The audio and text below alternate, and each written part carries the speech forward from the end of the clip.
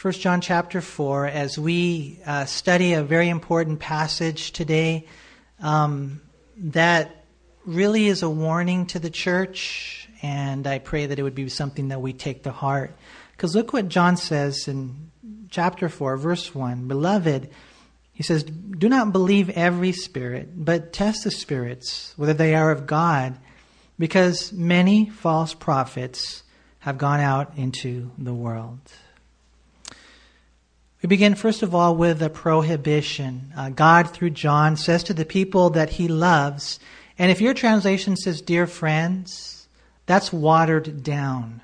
The real word is beloved. In other words, John loves the people. And he says to them, do not believe every spirit. I love you, and that's why I'm telling you that. That's basically what he says. Because the truth is, you guys, there are evil spirits out there. There are lying spirits. There are false teachers, preachers, and prophets. And John says there are many of them who have gone out into the world. And so the prohibition theologically means don't believe every spirit. It practically means don't believe every teacher, every preacher, every pastor, every time. That's not the way we do it.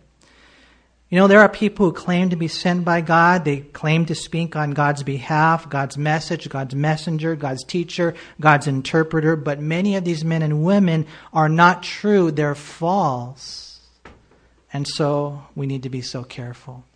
I pray that you guys would have that healthy, skeptical attitude in one sense. I know you're probably tripping out. You're like, you don't use the word skeptical in church, do you?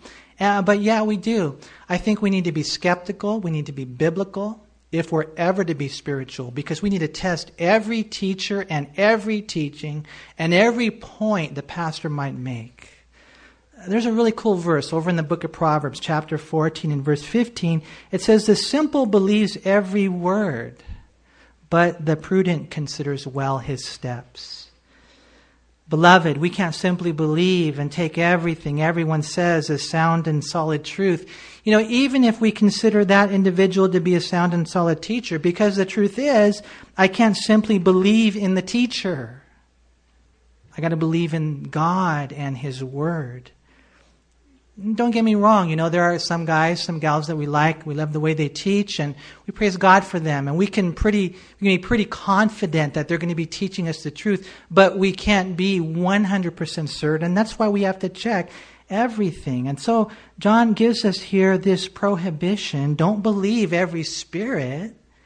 And then he gives us this obligation. Look again in verse 1. Beloved, do not believe every spirit, but test the spirits, whether they are of God, because many false prophets have gone out into the world.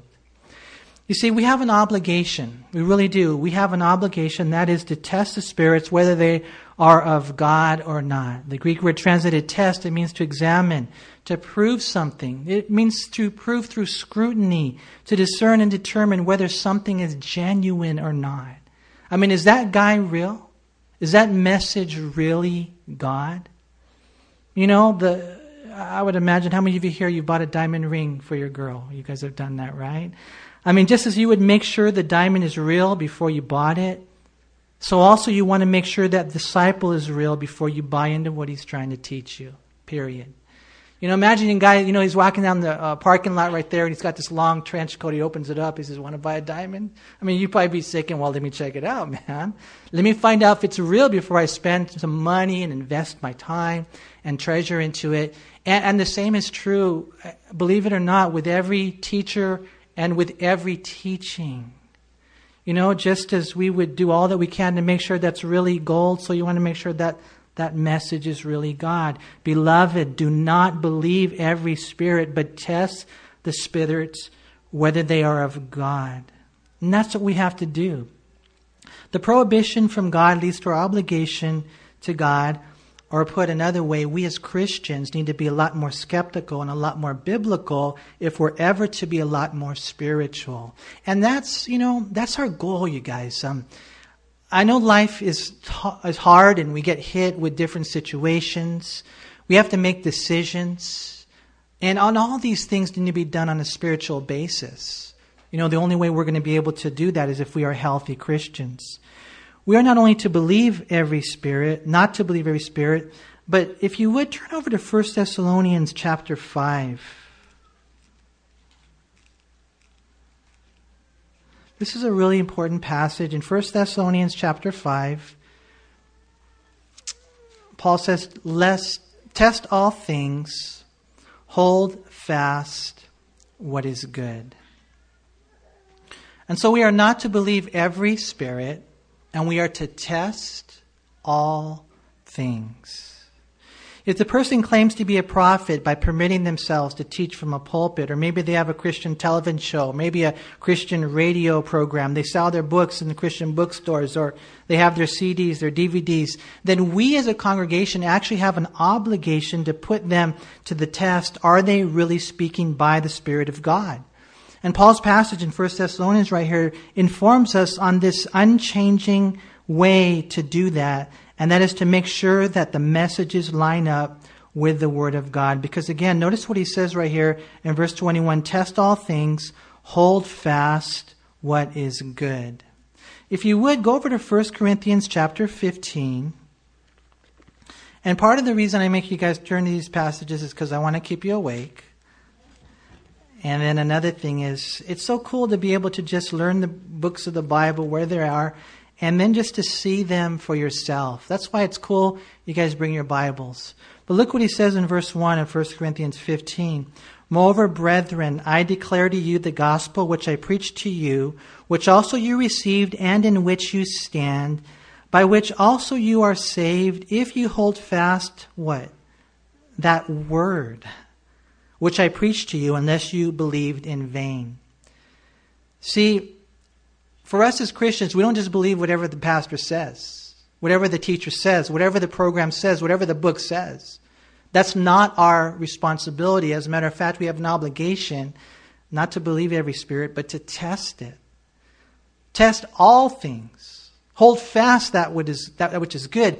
Well, what do you hold fast to? He says right here, you hold fast to the Word, right? If you go over to 2 Timothy, if you would go to 2 Timothy, and notice what we read in 2 Timothy chapter 1.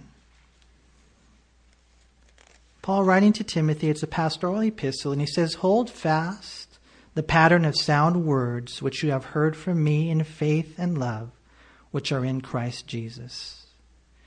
You see, that's how we test everything, is we hold fast that pattern of sound words. We hold tight to the truth.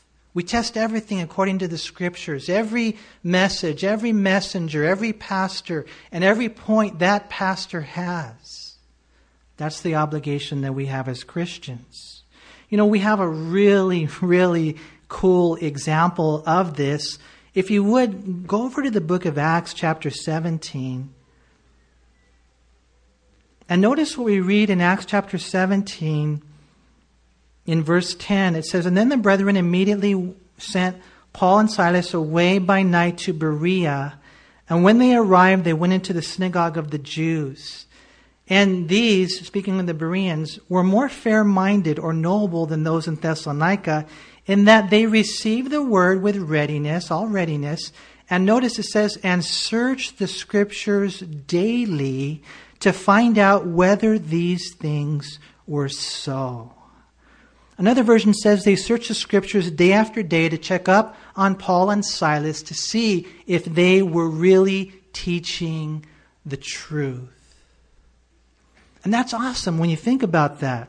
The Greek word translated searched, it means to investigate, to examine, to inquire into, to scrutinize and sift something out, to question. It's the same Greek word used in a forensic sense of a judge conducting an investigation in order to make a decision. And I think that a lot of times we let our guard down and we're like, well, he's on the radio.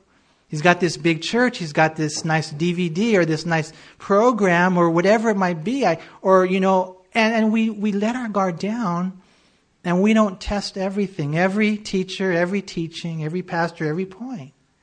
And that's where we fail as Christians. And God says, no, come back to this. Notice these guys here in Berea, what they did. It mattered not that Paul was an apostle. It mattered not to them that he was the greatest human missionary ever. It mattered not to them that he was personally called and commissioned by Jesus Christ. It mattered not to them as a congregation that they, would not live up to their obligation. No, they tested the teacher and they searched the scriptures every single day to make sure that what they were being taught was right on. And that's a responsibility that we have as a church. I know this, man. I know how life is. I have a marriage. I have kids. I have decisions I have to make in my finances, whether or not to watch that TV show. I've got a ton of things going on in my life. And I know that really the only authority is the Word of God. We don't have a pope in the Christian church. And so some people say, well, how does God rule the Protestant church? And the answer is King Jesus rules the church by the scepter of his word. And that's why I know this, that with all the decisions and all the depressions and all the struggles and challenges I have in life, that this is my answer. And this is why I want to learn it with all my heart. And at the same time, so I'll go and I'll turn on the radio, I'll go and read a book about marriage or finances or depression, whatever it is. And I got to make sure, though, that this is the Word of God. You go and you talk to your friend and you start talking and you have this conversation and they give you their counsel. But is their counsel biblical? They can't just tell you what to do. They got to give you supporting passages to prove their point. It would be like me trying to put up a roof with no columns. There's a lot of teaching going on that they give their points, but they give no columns of support. Not only that, they might mention a scripture, but they don't give you the scripture reference. How can you look it up if you don't know? It's in 2 Timothy chapter 1, verse 13. You see, and this is kind of the way that we need to come back, you guys, to the Word of God. And that way we can test every teacher and every teaching and every pastor and every point that pastor makes. And that way no one can deceive you. The other day I was watching a teaching. It was on YouTube. And it was a study that was emailed to me from a local Christian radio station. And, and one of the greatest challenges in teaching is that a lot of times the teaching is not from the Bible. I don't know if you guys have really experienced that. But, the thing is that, this guy, he never taught the Bible. And so he actually sat down on a chair, which is okay to do, right? Especially on third service. And your leg is all messed up, right? Okay. And anyways, in the Jewish culture, they actually taught, and you guys stood. Should we do that? No. Anyways, so that's okay to sit down on a chair. There's nothing wrong with that. But what he did was he took his Bible and he threw it on the ground. He threw it on the ground. And homeboy started talking, right? And he started teaching. A lot of good things, to be honest with you. Pretty good, common sense type of points. He picked up his Bible, but he never opened it, and he threw it down again on the ground. And all I'm saying is this. It seemed to me that was symbolic of the way a lot of times you can go to a study and they're not really teaching you the Word. And that's why it's cool that you guys bring your Bibles, you open it up, and make sure I read to you and I teach you God's Word. We see a lot of that in the church today. It'd be kind of like me saying, okay, you guys, this Bible is 9 inches long. Believe it and be saved. Believe it and be sanctified. Believe it and grow. Believe it and know. Believe it and go and do all that I say to you. Why? Because this Bible is 9 inches high, but I don't provide you with a ruler to measure it by. See, that's the way it is when people tell you what to do, but they don't give you any scriptural support. And we have to have that. And that's how we have to be as a congregation with an obligation to test the Word of God. If you were to go home and say, well, I'm going to, put into practice what Pastor Manny told me, that Bible's 9 inches long, without even being able to measure it, no, that says you believe in me. Okay, and, I thank you for your vote of confidence, but I don't want you to believe in me. I want you to believe in God and God's Word, because I'm just a man. And the best of men are men at best. We shouldn't tolerate such type of teaching any longer. You see, congregations have an obligation to test the teaching, to test the teachers. They should be able to measure the message and even the messenger. And it's good to be a little skeptical, you guys. It's necessary in order to be biblical, if we're ever to be spiritual. And so John, back in 1 John chapter 4, he gives us the prohibition, beloved, do not believe every spirit. And he gives us the obligation, test the spirits, whether they are of God. And he gives us the explanation. Why? Because many false prophets have gone out into the world. Many false prophets are out there. Many. And Jesus said in Matthew 24, verse 11, that in the last days many false prophets would rise up and deceive many. See, that's the problem. I would venture to say that many of you here, you're plugged in, you're right on, you're solid Christians. It doesn't mean that you're not vulnerable, but you're in a good place. I would also venture to say, just based on experience, that there are many of you here that are not, that are struggling, that you don't know the Word. And so, with that kind of combination, as a pastor, you realize that, your responsibility is to get these people to heaven. One day I'm going to have to give an account to God on what I did, and whether or not I taught you the truth, whether or not I cared enough about you to warn you about the many false prophets that are out there. Because I know how it is. I'll hear somebody and they'll, oh yeah, I really like this message by Joel Osteen, or I really, really like this message by Joyce Myers. And I'm like, man, dude, don't listen to them. They'll lead you astray. They start meeting with Mormons. They start meeting with JWs. Oh, they seem to really like the Bible. Oh, they're really nice people. No, they're false prophets. And I know that I've seen over the years so many people be led astray. If you go over to Matthew 7, notice what Jesus said.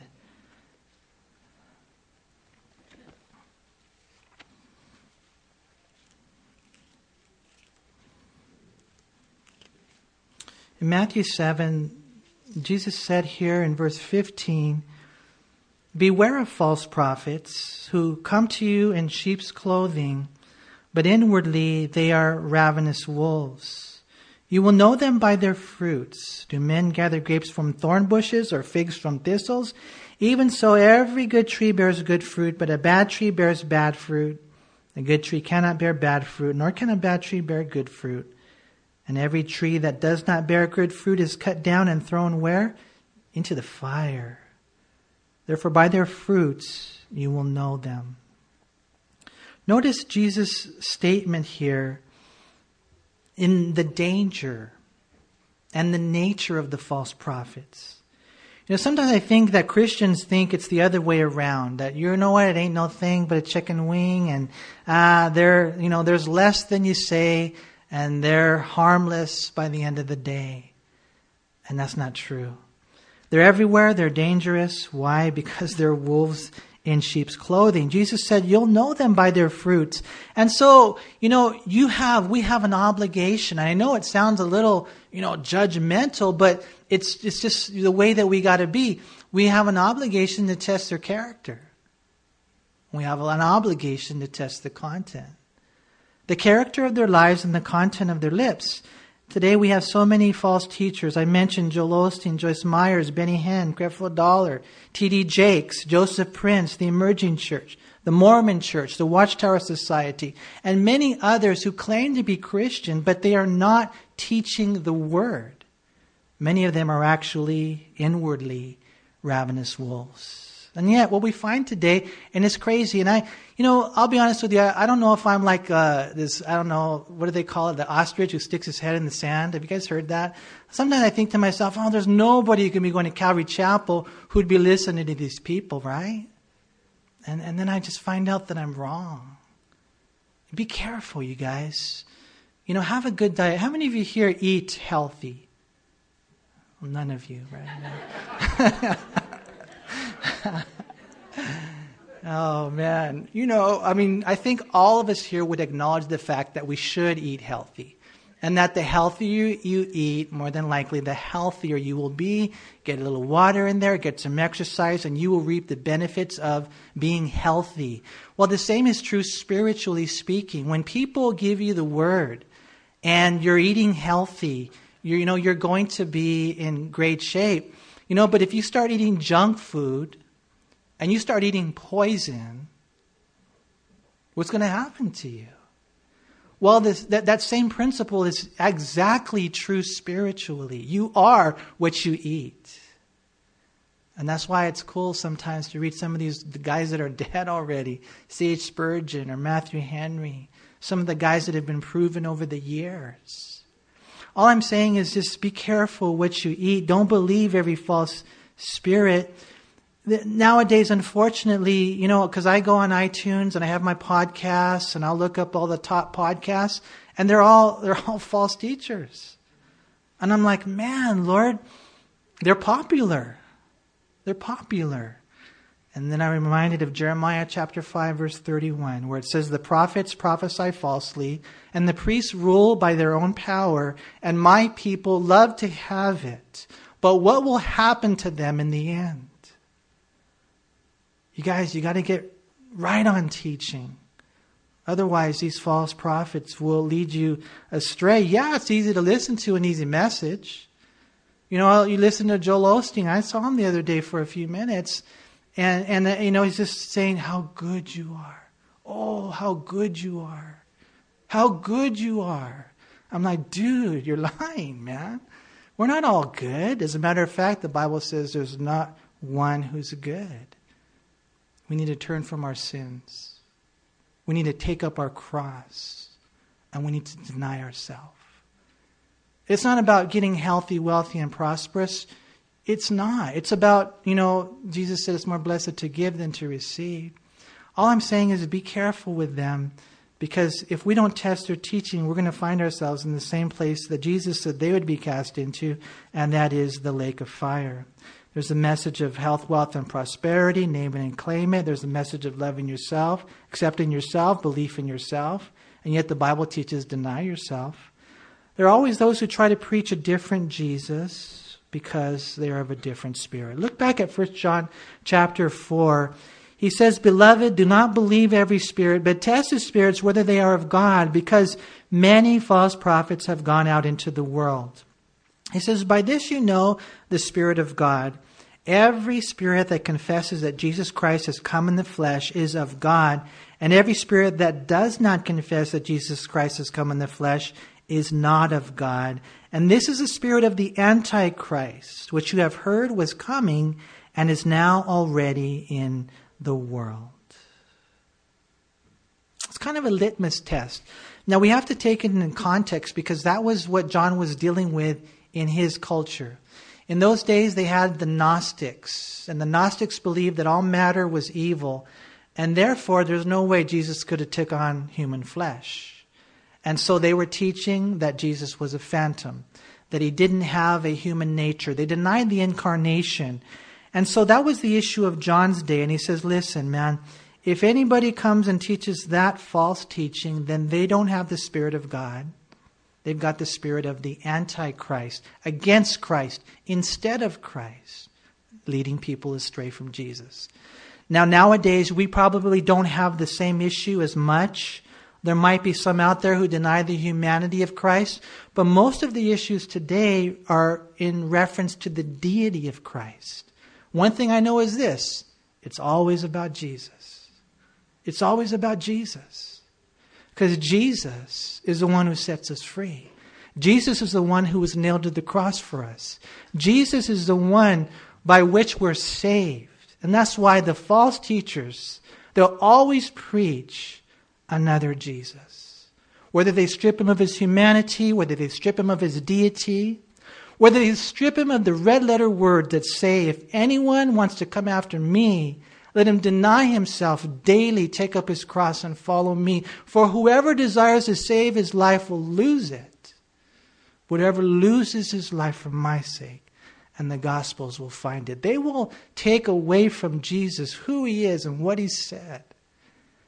But we need to know ahead of time, And we need to have this understanding that when they preach these different things, that it's not the Spirit of God. It's the spirit of the devil. And that's what he says right there. He says again there in verse 3, "And every spirit that does not confess that Jesus Christ has come in the flesh is not of God. This is the spirit of the Antichrist, which you have heard was coming and is now already in the world." When we read this right here, I think of the Muslims who believed Jesus was only a prophet. The Jews who believed that Jesus was only a rabbi. I think of the Mormons who believed that Jesus was one of many gods, that the brother of Lucifer.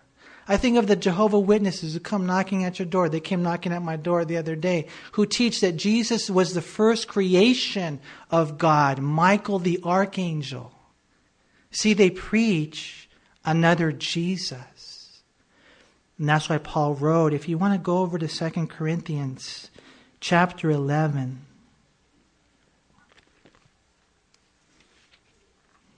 notice what he says here in verse 1. "Oh, that you would bear with me in a little folly, and indeed you do bear with me."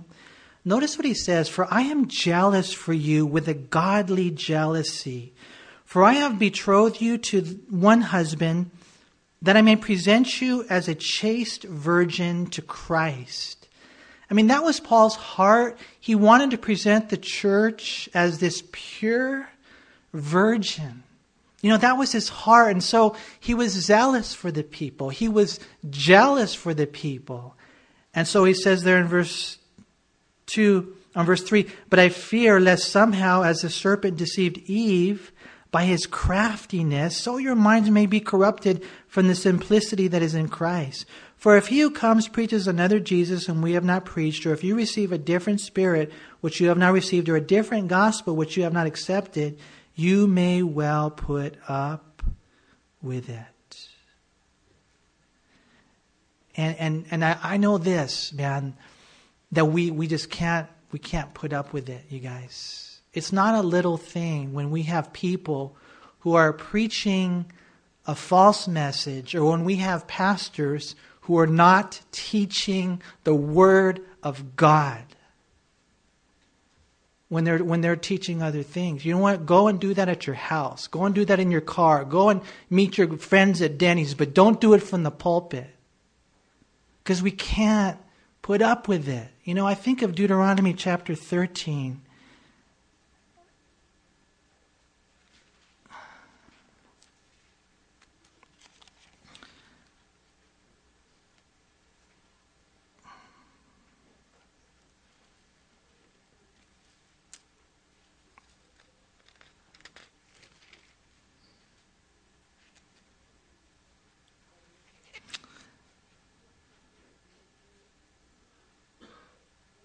Deuteronomy chapter 13. And notice what he says in verse 1. "If there arises among you a prophet or a dreamer of dreams, and he gives you a sign or a wonder, and the sign or the wonder comes to pass of which he spoke to you, saying, 'Let us go after other gods which you have not known, and let us serve them,' he says, you shall not listen to the words of that prophet or that dreamer of dreams. For the Lord your God is testing you to know whether you love the Lord your God with all your heart and with all your soul. You shall walk after the Lord your God and fear him and keep his commandments and obey his voice. You shall serve him and hold fast to him. But that prophet or that dreamer of dreams shall be put to death, because he has spoken in order to turn you away from the Lord your God, who brought you out of the land of Egypt and redeemed you from the house of bondage, to entice you from the way in which the Lord your God commanded you to walk. So you shall put away the evil from your midst." Okay. Now that doesn't mean we have the right to kill him, okay? Whatever you do, don't go away with all the Bible says in Deuteronomy chapter 13. Let me explain that to you. It was a law given to Israel. They were a theocratic nation. They were under God. Very unique situation. But it doesn't take away of the severity of how God sees false teachers. I think a lot of times we're just like, well, it's not that big of a deal. I mean, we love them. Don't get me wrong. We love these people. but we have to take these things very seriously. There's a spirit of Christ, and there's a spirit of Antichrist. Back in 1 John chapter 4, when I read this passage, I think John wants to do a few things. He wants to give us, number one, a word of caution. But number two, he also wants to give us a word of confidence. Because look what he says in 1 John chapter 4, in verse 4. He says, "You are of God, little children, and have overcome them." Notice, because he who is in you is greater than he who is in the world. Verse 4 has always been one of my favorite passages of the Bible. It teaches that if I'm a child of God, born of God, then I've overcome the enemy, even the devil himself. He who is in the world is in reference to the devil, according to John 14:30, John 16:11, 1 John 5:19. Look what it says there. It says, "We know that we are of God, and the whole world lies under the sway of the wicked one." And so he who is of the world is the devil. Okay, the devil. But greater is he who is in you than the devil himself. And who's in you? Well, the Holy Spirit, right? 1 Corinthians chapter 6, verse 19, it says, "Do you not know that your body is a temple of the Holy Spirit who is in you, whom you have from God, and you are not your own?" And so it's kind of cool. It's like a little vote of confidence. You guys, when we're going to see a couple of things, but one is the realization that God lives in you. And that's a trip when I think about that. The Holy Spirit lives in us theologically, technically, theologically, but the Father, Son, and the Holy Spirit live in us mysteriously. I mean, think about that. In one sense, the triune God is in you. I mean, John right here, he gives us a word of caution, but then he gives us a word of confidence. And as we do battle against Lucifer and against his lies, it's kind of cool to know that greater is he who is in me than he who is in this world. John says, listen, man, you haven't believed their lie because you're of God. God lives in you. Not that you should ignore the warnings, but here's a vote of confidence. Don't you ever be afraid of the devil, because greater is he who is in you than he who is in the world. And some of you guys, you experience the demonic realm, don't you? I've talked to people, and man, the spirits are there. I don't know why for some it's more than others, but I do know that the spiritual realm is real, but you don't have to be afraid, right? Every once in a while I hear my dog Chip barking, and I can tell the demon bark, like when he knows there's a demon in him, messing around. Well, you guys know my dog's saved, right? He's a special dog. But what would you do if you found out? Because sometimes people come to me and they say, "Hey, Manny, can you pray over my house? Because I think there's demons in my house," right? And then I try to tell them, listen, they're always at all of our houses, man. I mean, they're there. I mean, what would you do if you found out there were demons there? They're there. You don't have to be afraid, though. Why? 1 John 4:4. Greater is he who is in you than even the devil himself. And so John right here, as he's teaching us, I think he wants to give them a word of caution, but I also think he wants to give them a word of confidence, not in themselves, but in God.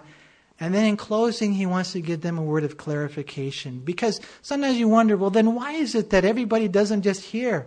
Why is it that some like the Bible studies and some don't? Well, he says right here in verse 5, they are of the world. Therefore, they speak as of the world, and the world hears them. We are of God. He who knows God, notice, hears us. He who is not of God does not hear us. By this we know the spirit of truth and the spirit of error.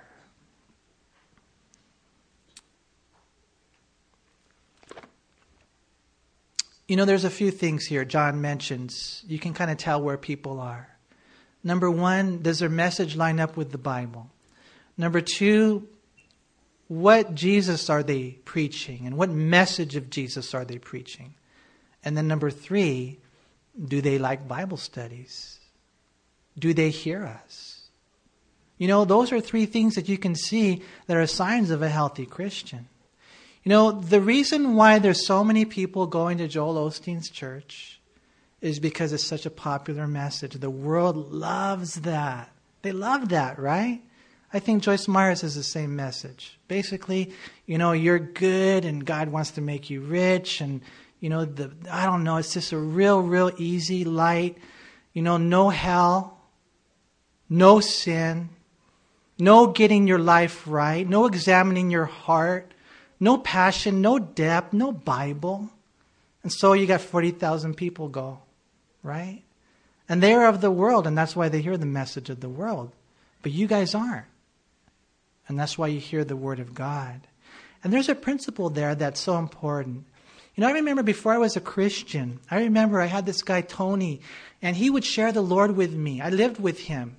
And I didn't realize when I moved into their house, because I moved out when I was 18, I moved in with 4 guys. That was a disaster. That was so messy. It was awful. Don't ever do that, okay? And I moved in with another friend. That wasn't as good. Then I got saved. Anyways, before that, I moved in with this family, and they loved Jesus. I could just tell. They were right on. But I remember this guy used to witness to me, and he used to tell me about the Lord all the time. And he would get so excited, and he'd get really passionate, and he'd start sweating, man. He was like so excited, and I know he was telling me good things about, Jonah and Judah and Joseph and Jesus. And man, I know he was telling me good things. But you know what? I didn't understand anything he said. Because it's a different language, huh? It really is. They're of the world, that's why they don't understand what we're saying. But when you do understand the message, it's kind of like, yeah, you know what?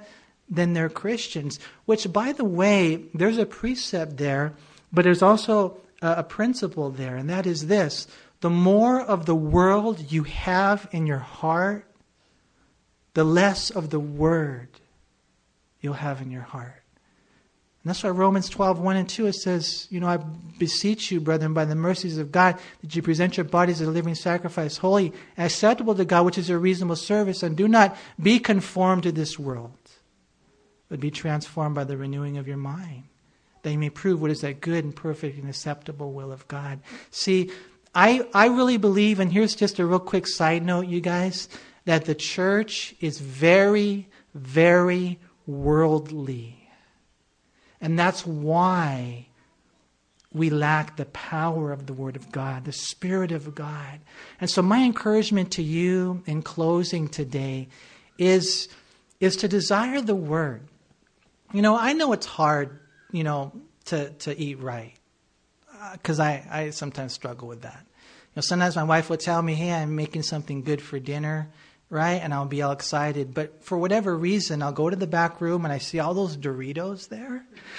And I'll be like, oh, you know what? I'm going to just grab They're small bags. You guys have seen the small bags of Doritos, right? And then on the way out, Richard does this to me every week. He leaves a box of donuts right there.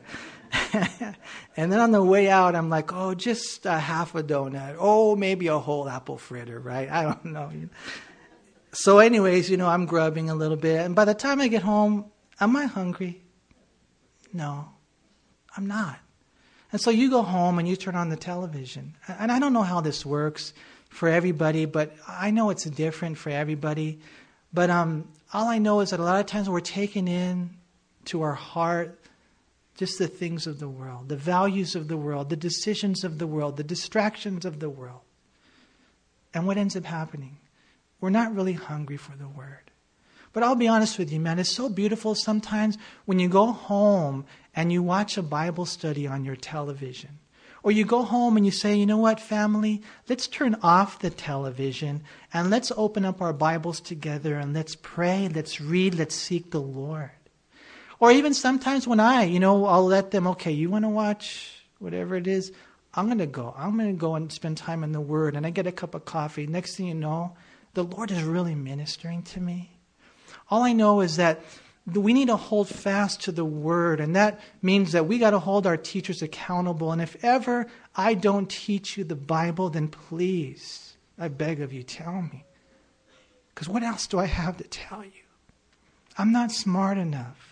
I'm not to give you any of my own wisdom. We need the Word of God. And we need to hold the teachers accountable to teach us the Word of God.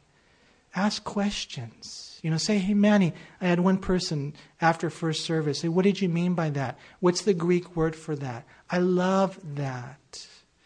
But not only, holding our teachers accountable, but holding ourselves accountable. Because this is what will set us free. This is what will save us. It's not like the Bible is like magic. It's just that it's God's word to you. It's His love letter to you. It's the shield against all the lies of this world that we live in. It's a living word. It's a working word. It's sharper than any two-edged sword. And it will drill into the deepest part of your heart. And that's why it's important that we make sure that we're not worldly, but that we will get into the Word. I was talking to one of the guys after the second service, and he was telling me about the kelp in the ocean. I don't know if you guys ever, go swimming. He says he actually would see the kelp in the ocean. But one of the things about the kelp in the ocean is they have very, very, very strong roots. Strong roots way down deep into the ocean and then down into the ocean floor. But he said those roots are so strong that, believe it or not, those roots are called the holdfast roots. I thought that was interesting. Holdfast roots.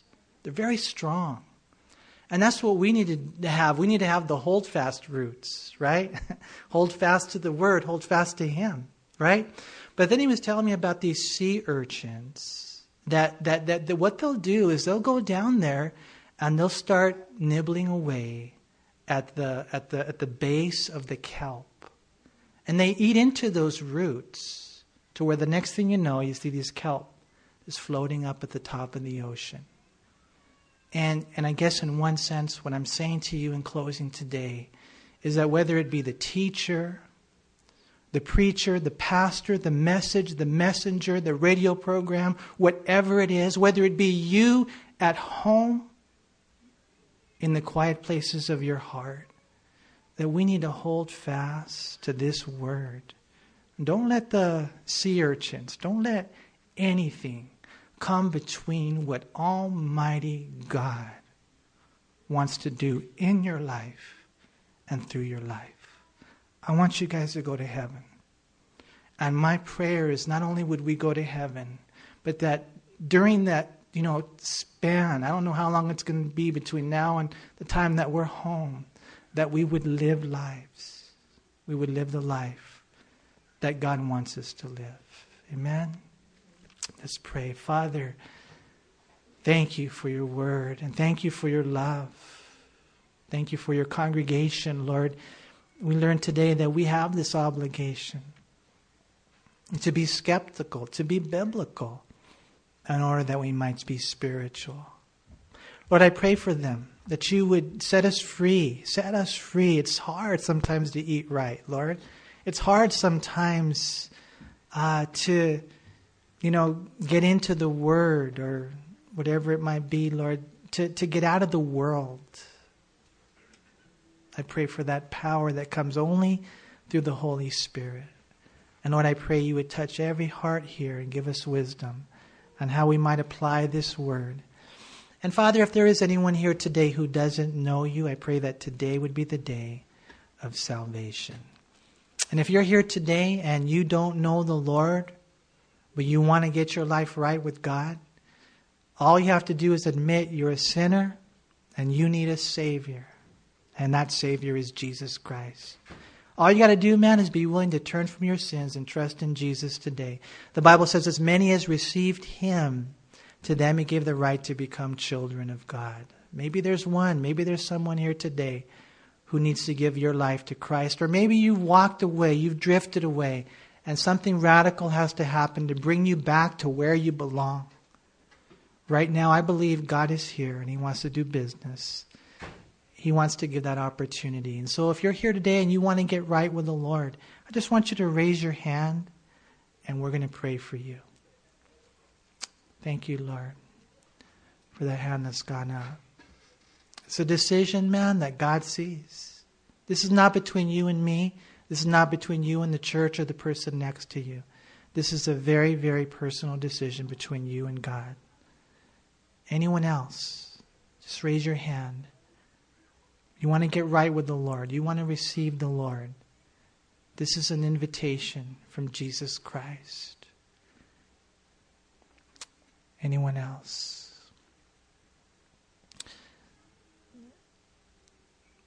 Jesus said, if you confess me before man, I will confess you before my Father who is in heaven.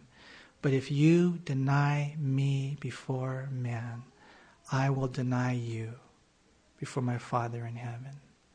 You don't want to go to hell, man. Very important decision. Anyone else? Lord, I thank you so much for the hand that went up. Lord, I pray for that person, Lord, this individual, Lord, that your Holy Spirit would strengthen, Lord, whether it be a first-time commitment or a renewed commitment, Lord God, that from this day forward, Lord, they would know your grace, your love, your forgiveness, and your power. Lord, I pray that we would not play church. Lord, that we would be real in our commitment to you. Give us wisdom, Lord, in every decision that we make, in every relationship that we have, in every responsibility, in every thought, Lord, in every word, in every action, all that we do, Lord, and even all that we are. Father, I believe in you. I believe you can do a great work in Calvary Chapel, Almani. So bless your people, Lord, and be with us now as we go out now into the highways and byways, the valleys and alleys, as we go out into the world, Lord, that needs your love. I pray, Lord, please anoint us and baptize us with your Holy Spirit to go out, Lord, with fire. We love you. We thank you, Lord, for being such an awesome God. And we pray together in Jesus' name. Amen. Amen. If you need prayer, just want to let you guys know afterwards, come on up. We would love to pray with you guys.